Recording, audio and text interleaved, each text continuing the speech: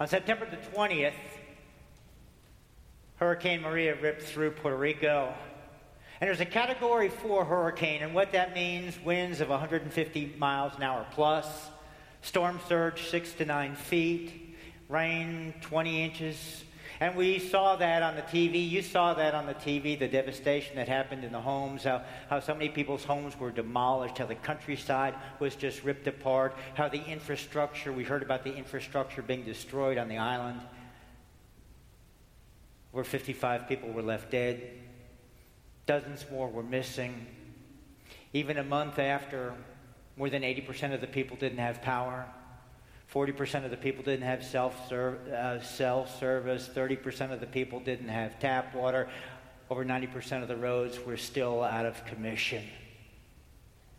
We all saw that. That was all part of our news cycle.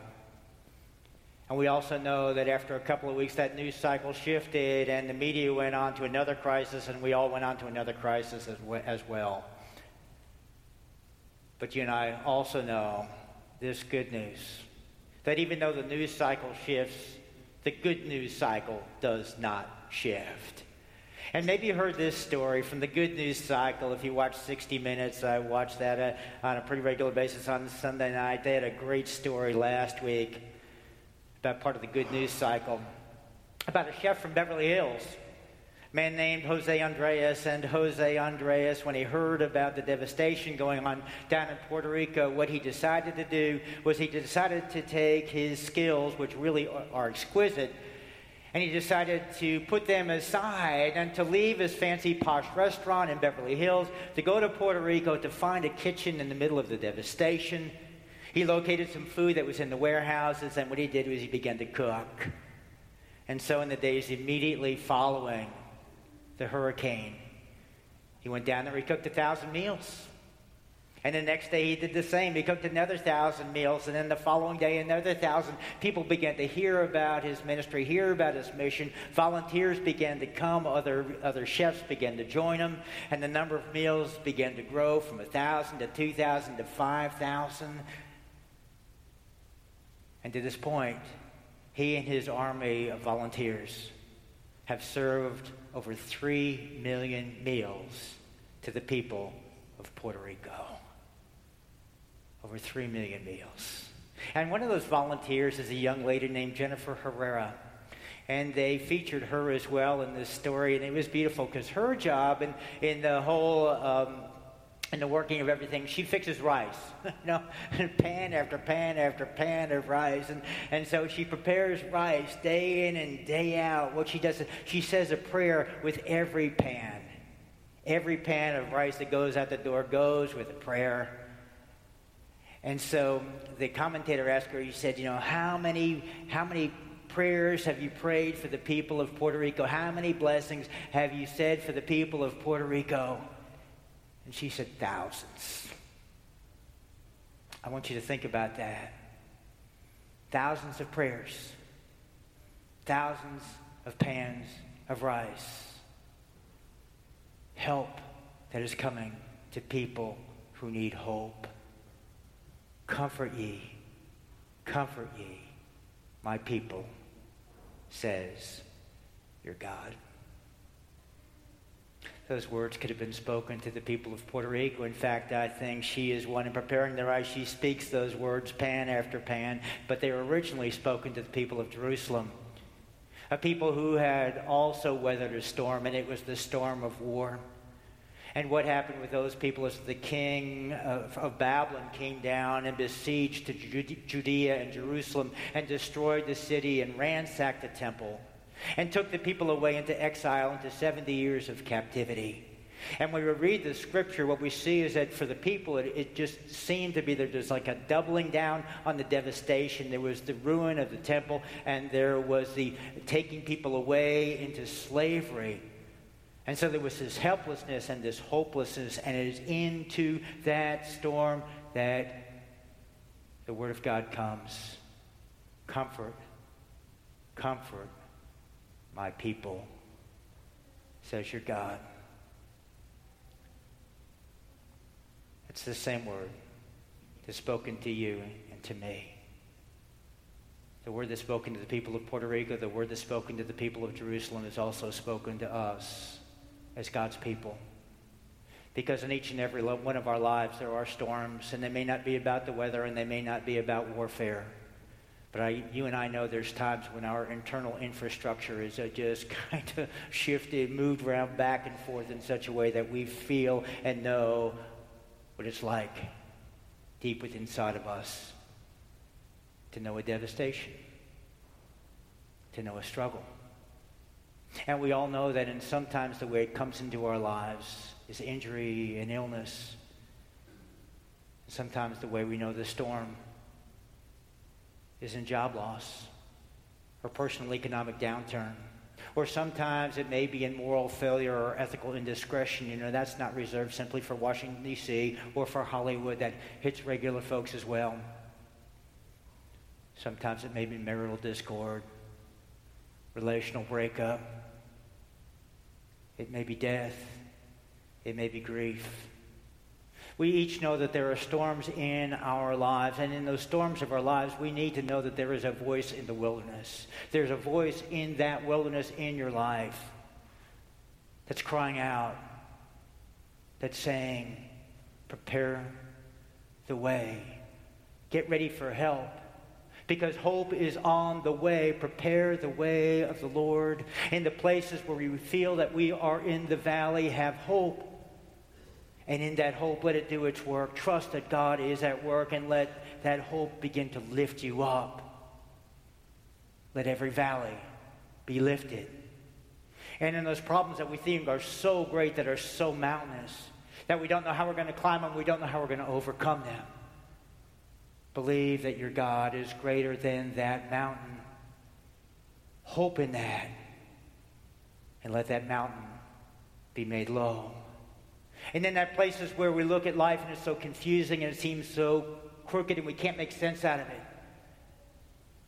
Hope and know that God's truth prevails.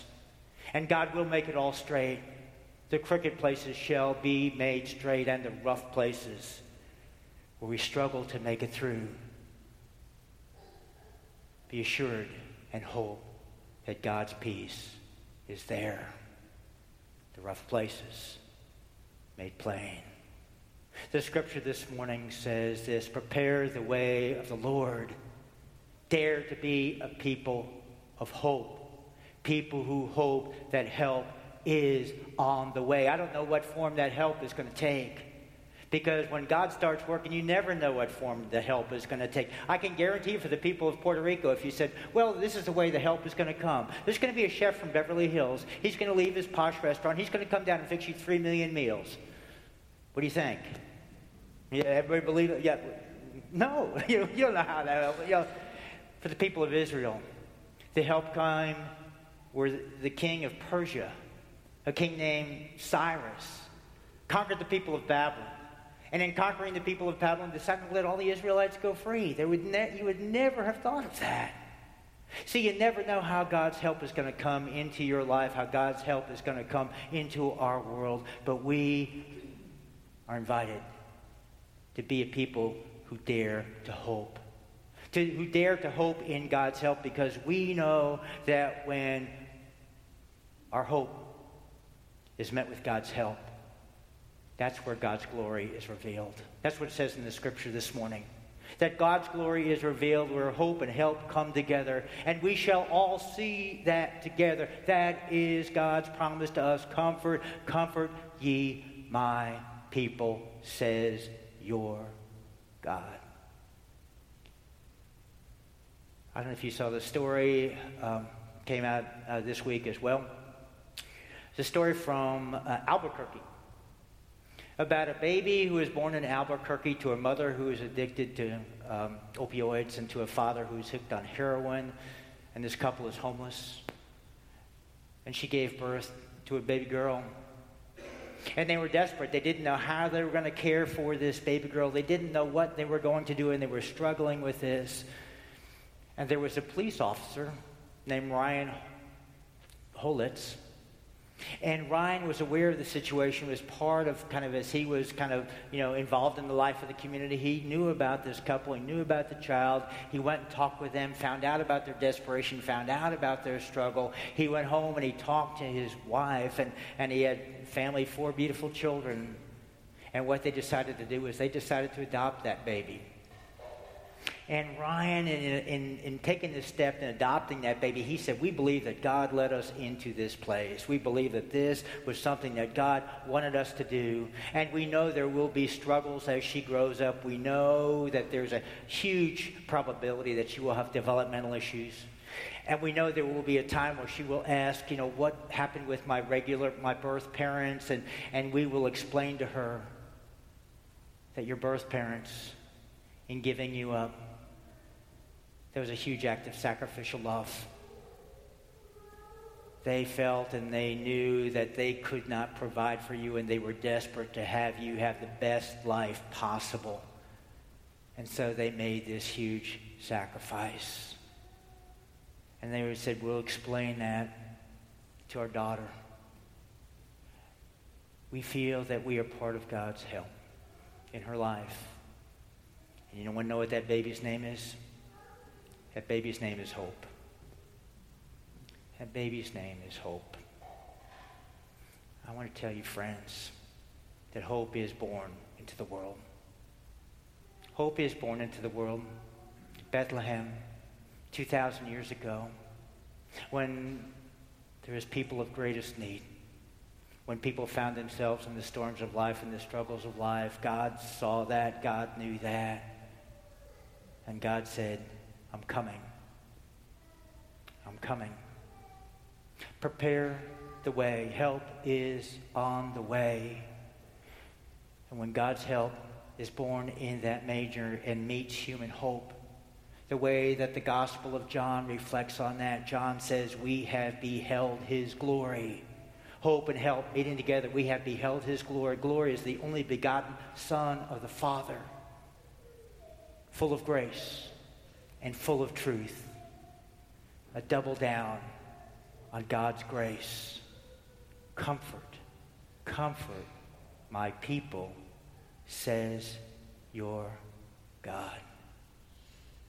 We're invited into this season to be a people who dare to hope, who dare to light a candle, who dare to sing a carol, who dare to proclaim in a world where we know what the news cycle is, that there is a good news cycle, and that good news is coming, and that we are people who say, let there be hope, let there be Christmas.